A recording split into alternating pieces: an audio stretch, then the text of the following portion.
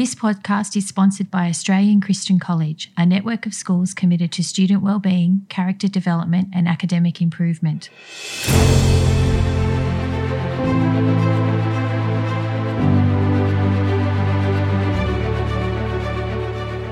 Welcome to the Inspiration Project, where well-known Christians share their stories to inspire young people in their faith and life. Here's your host, Brendan Kaur.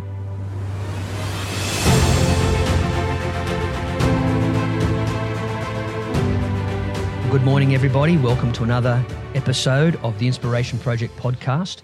Delighted to welcome Wendy Simpson as our special guest this morning. Wendy has a glowing career in terms of business that spans a number of industries, most of them not necessarily well associated with traditional female stereotypical roles. Wendy has taken senior roles and occupied leadership positions in freight, in telecommunications, in engineering, in property development. She was one of the first women to run TNT, the International Global Freight Company, moved into Alcatel, one of the giant communication organisations. She's been an advisor to government, serving as Victoria's Trade Commissioner to North Asia for a period of time, moved into property development with her family, and is a person of strong personal Christian faith, being involved in the organising of Sydney's Prayer Breakfast, the annual gathering of business and community leaders to pray. Received the Order of Australia Medal in 2013, has been nominated to the Australian Businesswomen's Hall of Fame, and has been listed as 100 Women of Influence by the Australian Financial Review. Wendy, that is quite a resume that we've been able to run through, and it's only just touching some of the highlights. Thank you for giving us your time today. Can I start by asking, when did you realise that the world of business was something that was calling you? Yes, well, look, it's a very deliberate decision, actually, a very thoughtful one. So I grew up in a Christian family, and my parents went to the Billy Graham Crusade, and they were churchgoers that really became more passionate about their faith as a result of Billy Graham Crusade. And so I've always been a Christian. I've always known that God has a plan for my life. But I also grew up in the era when there was the feminist movement, and there was a lot of literature around, and Helen Reddy sang the song I Am Woman. So I used to read my Bible side by side to Germaine Greer's book, The Female Eunuch, and I started to ask the question, where are these discussions being held? Who are the people who are willing to discuss what the feminist movement is trying to do, and is there anything in the Bible that would suggest that God has a plan for women? So I started to really wrestle with that question when I was in year 11 and 12. And at that time, Christian women were either school teachers or nurses or secretaries. They were really the three roles that were considered to be honourable for Christian women until they got married and had babies. So I thought, well, what am I going to do about that? So I started to pray about it, and I came from an extremely humble background. I needed a scholarship to go to university if I was going to go to university, and the education department were offering scholarships. So I first of all applied for that and got a scholarship, which meant that I was then bonded to become a teacher at the end of my university time. So I had thought that there should be more choices for women, but the reality was that the Christian environment that I was in at the time didn't really showcase those. I did not know any business people of any kind. We were, as I said, a very humble family. We only ever knew factory workers and labourers, so I didn't know any business people.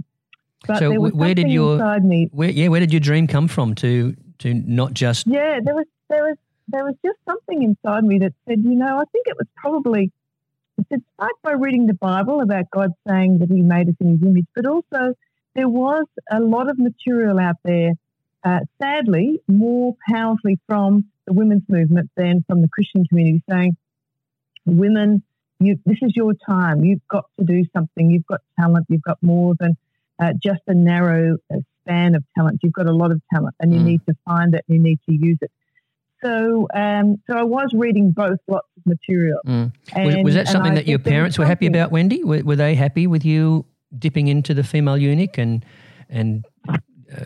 dancing with these dangerous ideas? Well, unfortunately, at that stage, my father was seriously ill and was in hospital on a life support machine, and my mother was pretty much focused on that. So I was pretty much left to my own devices to read this material. And I said that the youth group weren't discussing it, so but we were discussing it at school in our social studies and English classes.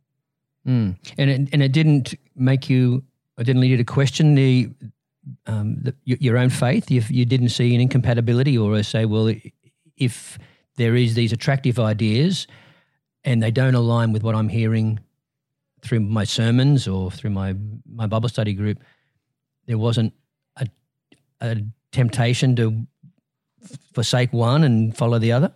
Well, I've got to tell you that one of the other interesting groups, so I grew up in Melbourne, and the Women's Christian Temperance Union were very politically active around the time of the Votes for Women, and I had been reading their material.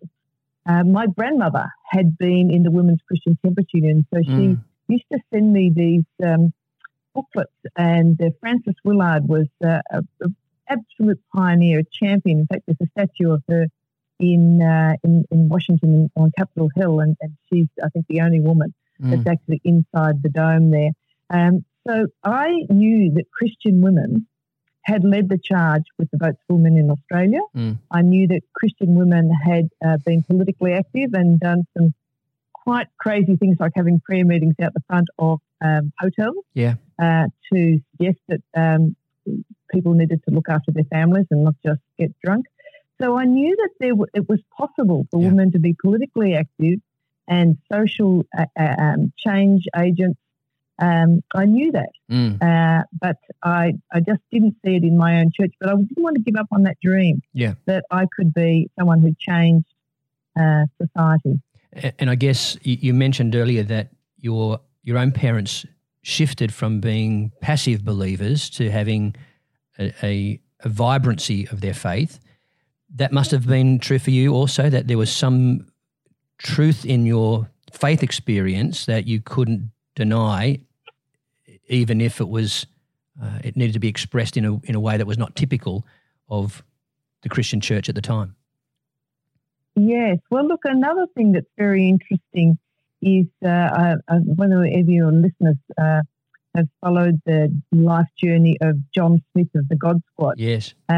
But when I was in year 10, he was just starting to move away, and there was the Sunbury Pop Festival, and there was all these festivals that were starting, and the hippie movement. And so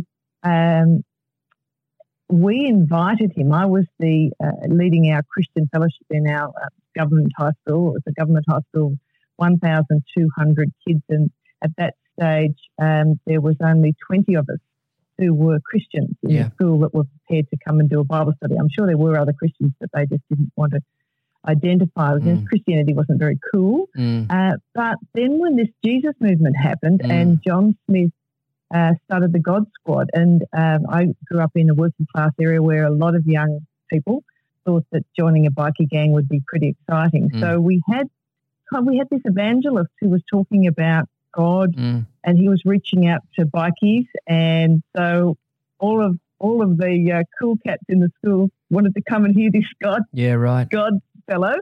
So we started to have assemblies, and there was this little mini revival in our school in my year 11, where that suddenly we had 200 kids coming to the Bible study, and it was fresh and it was real, and we were wrestling with big issues, and it wasn't like Sunday school at school. It was we were wrestling with the topics that we were doing in school through a theological lens. We didn't call it a theological lens because we were in year 11 and 12, but we were wrestling with big issues. Yeah.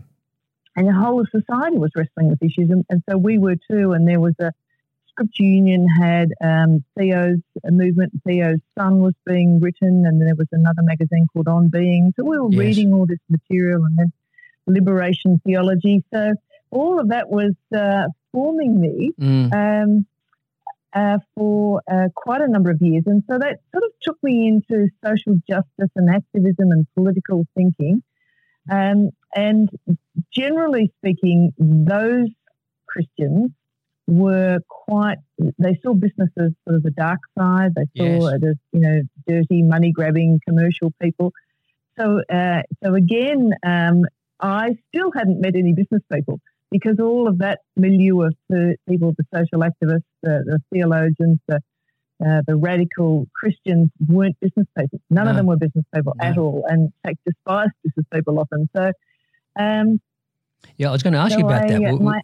We'll come back in the conversation as to how you reconcile that radical beginning of your faith and your journey into life in the community, and now many people would say part of the establishment rather than part of the radicalism. But you got your scholarship. You're telling about a scholarship to teaching.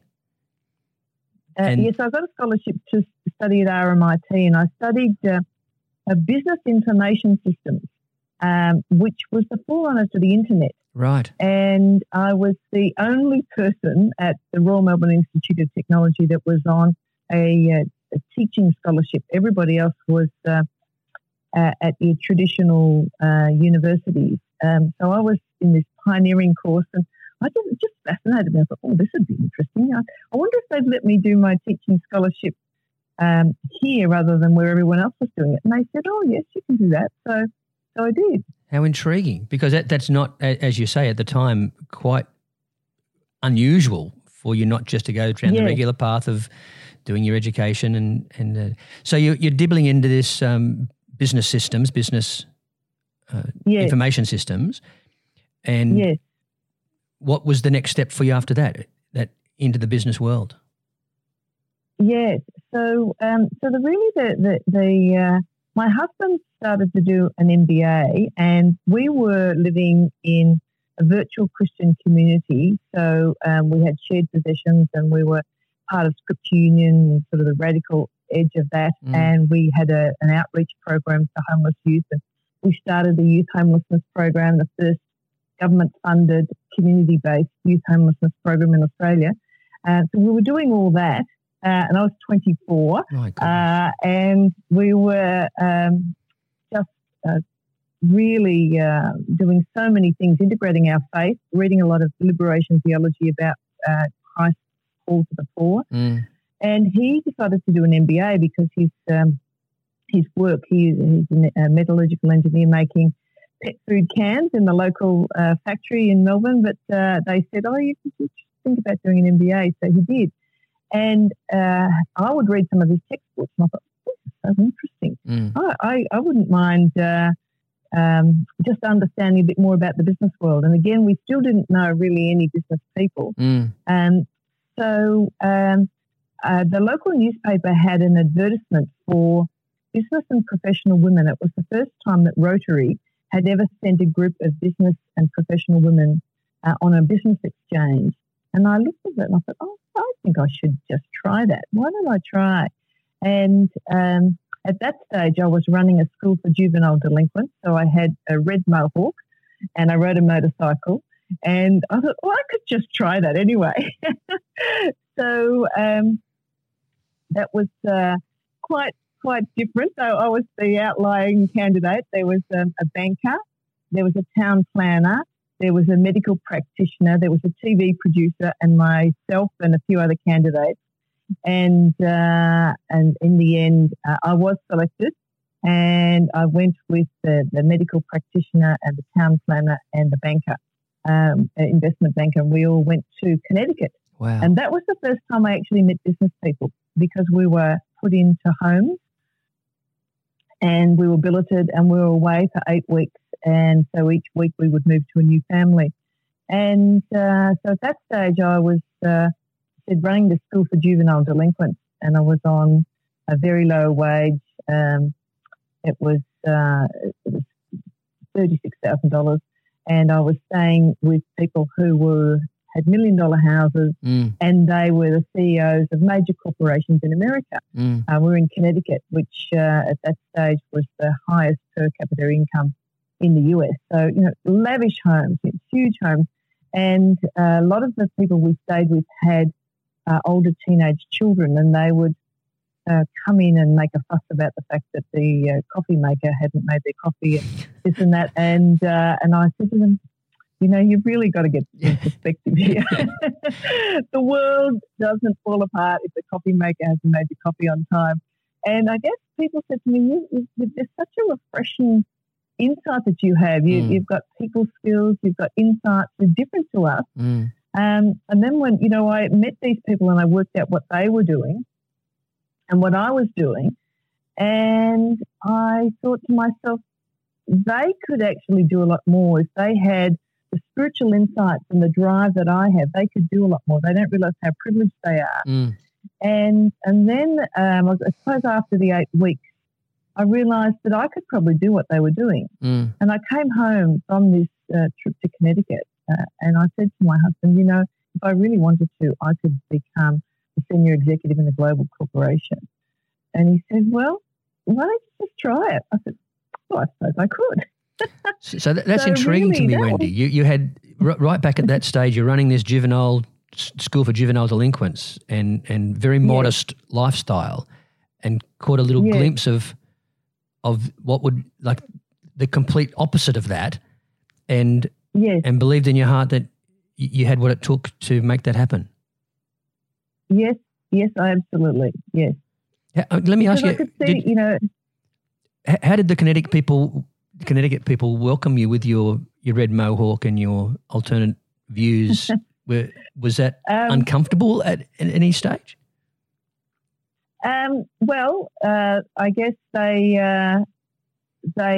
were asked, to select this was radical for the Rotary Club, because at that stage in Australia, women weren't allowed to be members of Rotary. In America, they were, and so yes, I think they did have a bit of trouble finding billets for us all. I don't know whether I was more of a challenge than most, but I think, they gave out our CV and they could see that I was a person who was dedicated and sincere and hardworking. So I guess they didn't think I was going to create any trouble. Except that when we went to New York, we did go into New York one day, and I said, I need to go to the Bronx. I absolutely must go to the Bronx. And they looked at me horrified and said, we've never been to the Bronx. It's very dangerous. You shouldn't go. And I go, oh, no, I'm sure they're wonderful people. I really would. I mean, I could not go back to Australia without going to the Bronx. So I did, and had a fabulous time. And I said to these people, look, they're all right. Those people are safe. It's okay. Yeah. So you're speaking there, you mentioned people skills, and clearly you had, even at that stage, something that allowed you to understand or connect with people in a way, regardless of whether they are from the upper echelons of society or were finding life a little tougher. This was a pivotal moment for you, this trip to America. You came home and felt... It was absolutely pivotal, yes. I mean, it took me way out of my comfort zone, and I was really wrestling with the fact that generally speaking, my stream of Christianity thought that business people were really just money-grabbing people that really didn't have much faith. And actually the people that I stayed with didn't have faith, but there's just something about my time that I thought that I could be different. I could do both. I could bring my deep spiritual passion and a business approach to things. I could do both, I'm sure. So next steps in Australia, you catch a glimpse of a possibility. How do you then turn that idea into a career? Yes, so obviously education, and so I enrolled in a journalism degree just to focus my thinking and being able to express myself, and I could see that journalism is also very influencing ideas, and I knew that was important. So I moved from the School for Juvenile Delinquents to the Mission of St James and St John, and worked in the public affairs area. And from there then I was recruited into the Royal Melbourne Show to be the marketing manager, which was just show business and agriculture and government, a very interesting mishmash of people, quite some eccentric personalities, to say the least. And then from there, I was recruited into being an advisor to Joan Kerner and helped to set up the Department of Small Business. And one of the things that happened at that stage was Telstra was wanting to move its Australian or global headquarters from Melbourne to Sydney, and they came to the Victorian government and said, we'd like to start some business awards. At that stage, there was the Bulletin was a magazine that had business awards for the large business, but there was nothing for small business. And they said, we'd like to start these. And a lot of people, a lot of ministers and Joan Kerner, the Premier, and others said, look, this is just, they're just trying to buy us off because they're moving the headquarters out of Melbourne. And I said, look, that could be true. And the reality is, whether we do these awards or whether we don't, they probably, because they were semi-government authority and they could move if they wanted to. So why don't we just have a look at it? Why don't we just have a go and see whether we could do it? And so really I was the person who was the brains behind the Telstra Business Awards that started, which have been going for more than 20 years now. And that was, again, just saying, well, yes, it could go wrong, but it also could go right. Yeah. And giving comfort. And I just felt the Lord saying that the business community needed encouragement, and I was in a position to say yes or no, and I didn't take the easy way out, which was to say, oh, yes, that's all too hard. No one's done it before. How do we know it's going to work? I said, well, let's give it a try. Yes. So we did. So a lot of the stories you've been telling us, Wendy, have spoken to a capacity that you've had to step into risk, to lay it on the line, move out of your comfort zone, as you say, try something that's never been done before, try something that's not expected. Yes. Is that something that is part of your personality? Has your faith assisted you in taking those bold, adventurous moves in life?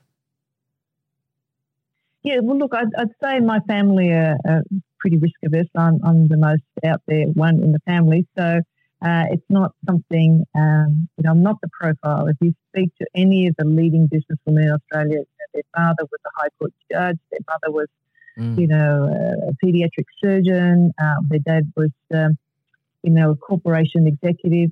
So my dad's job was to hook railway trains together. And my mum said when he got sick was really looking after him. So I don't have the profile of a normal, career executive. So I have to absolutely say it's all to do with God. And I use Ephesians 3:20, that God is able to do far more than we ask or imagine. So I really spend a lot of time in that verse. And, I open myself up to the possibilities that God's looking for people. He wants to use people to do amazing things, and if we're available, he'll guide us. Here am I, send me. Yes. Yeah. What were your Christian friends and Christian church people thinking as you were making these big changes and becoming somebody that, on the surface at least, might be quite different from the red mohawked activist? Yes, well, that's right. Look, a lot of my friends in the Christian radical action community thought that I was moving to the dark side, and they just couldn't understand why I would do that. They were very disappointed in me and said that I was really betraying what we all stood for. And so that was hard. And I could have just said, well, yes, you're right. That's, I need to stay where I am. But there was something inside me that said, no, God needs passionate Christian business leaders. So I kept going. That meant that I really did feel alone because there were very few passionate business people that I knew. And if there were a few, they tended to be overseas, and they also tended to be men. And so I didn't know any other passionate Christian businesswomen at all. So I really had to just pray, and I said that these women that were part of the Women's Christian Temperance Union were educated, were smart. Frances Willard helped set up Northwestern University in Chicago. So I just had to go back into history and read about the women, and of course people like Deborah and Lydia. That they were my heroes because I just couldn't find any other women around who were like me. So having endured some of that challenge and pioneered a path that wasn't there before you had marched it, you had this conviction that God was looking for Christian business people of influence, women particularly. What do you think is the influence that God brings to the world or to the community through Christian business enterprise? Yeah, look, I think that's a really important question, and I've been wrestling with it. I'm now part of the global community of people that have part of something we call the Faith at Work movement. And I guess the first important thing to say is that I think if you've grown up in the Christian community, you often think that those who are celebrated and honoured are those who are in full-time Christian work. And we don't often hear the stories of business people. So I love this program. I love the fact that we're emphasising people who heard God's call to stay in the industry that they're in.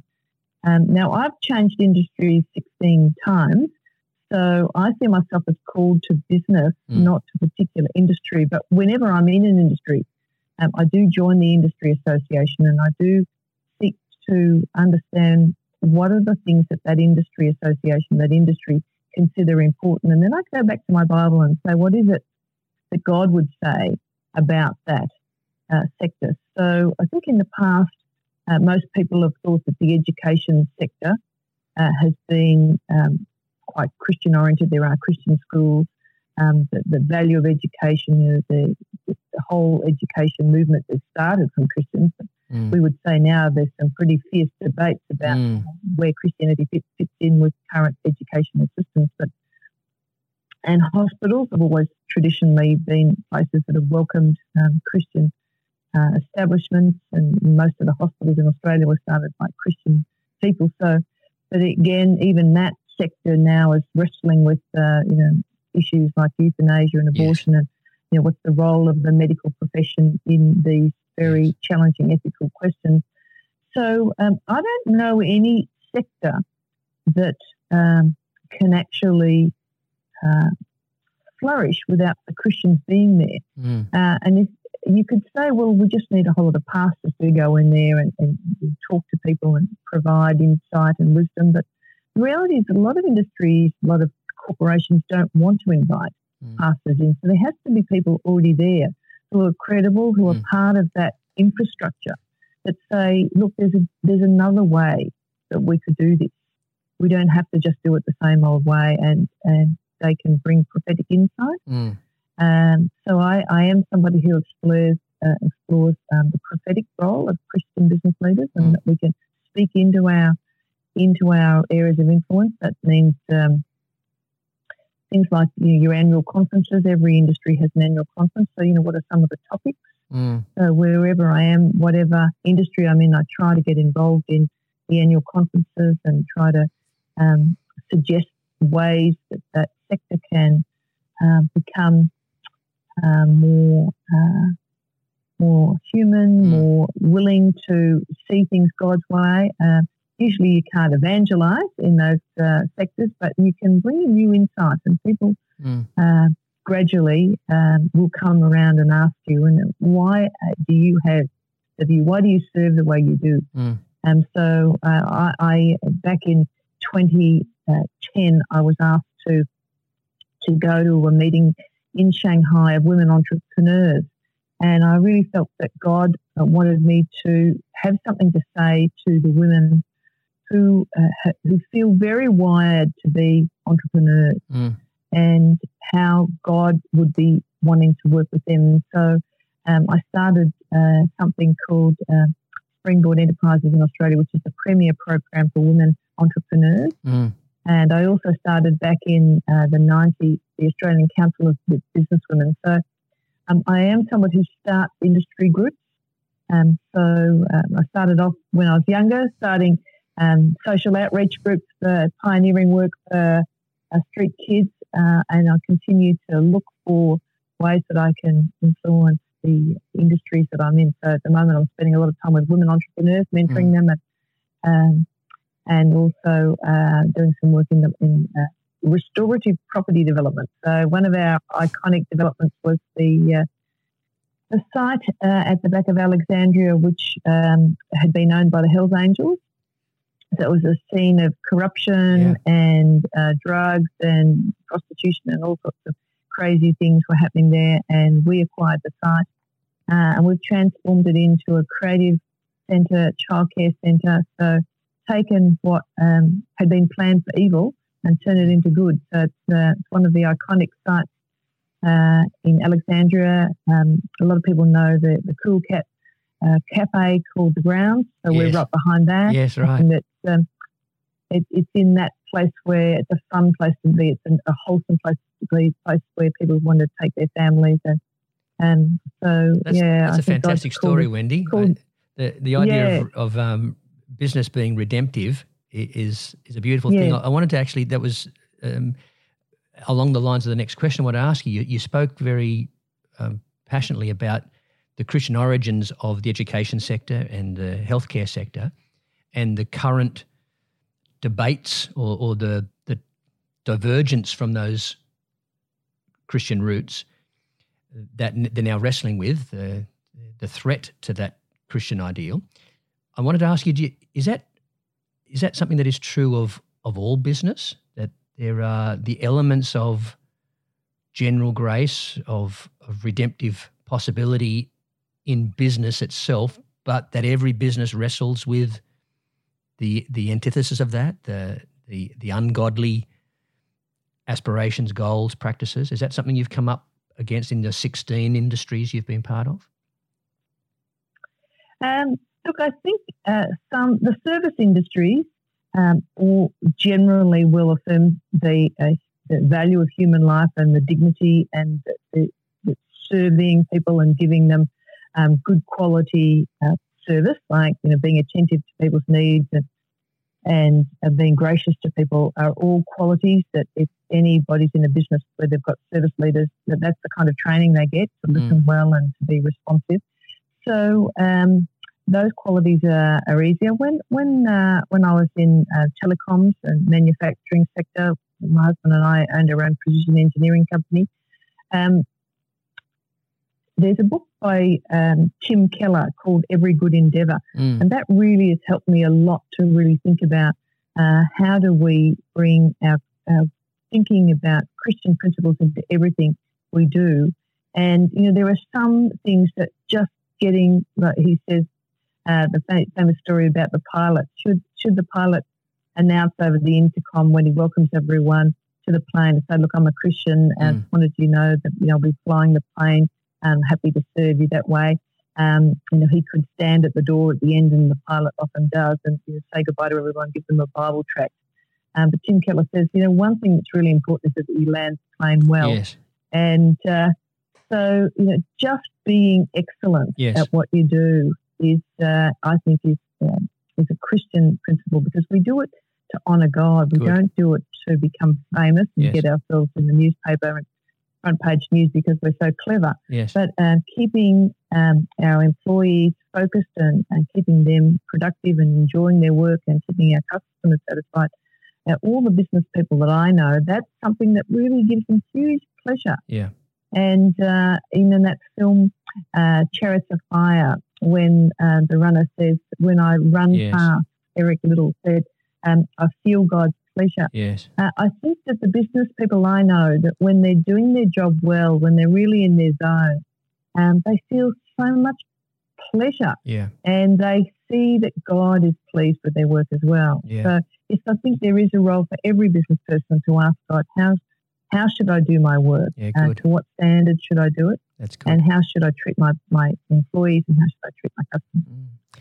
Wendy, you've been a person that has broken stereotypes. You spoke about the beginnings of your interest in business as a field of endeavour as being not expected. The fact that you're a woman that's pioneered the way and led success and opportunity for other women. There is a stereotype of successful business people that they are all consumed with the business, that it's a thing that occupies their mind, their life, to the detriment of other parts of living a full life. How have you wrestled with that stereotype or expectation of a successful business person? Yes, so look, it is an interesting question, and I think there are seasons. So I did my MBA part-time. Anyone who's done an MBA knows it is all consumed. My husband and I have also had 13 foster kids, so I had to get up early. So I did a lot of my study at 5 a.m. in the morning when I was doing my journalism degree. We had the foster kids, and that was when my husband was doing his MBA. So I was doing my journalism studies, and I went into Macquarie Radio and got in there at 4 a.m. to do the morning news shift. So I guess I am privileged that God's given me high energy levels, but I never left the church. I've always been part of my local church, and we've always been volunteering in the church as well, because I think that is important that we serve the church. So I guess I've just made it a principle. And Stephen Covey's book about the 7 habits of highly effective people and the big rocks. Just put the big rocks in first and just make sure that you've got room for them. Another one of Covey's principles is sharpen the saw. How do you go about doing that?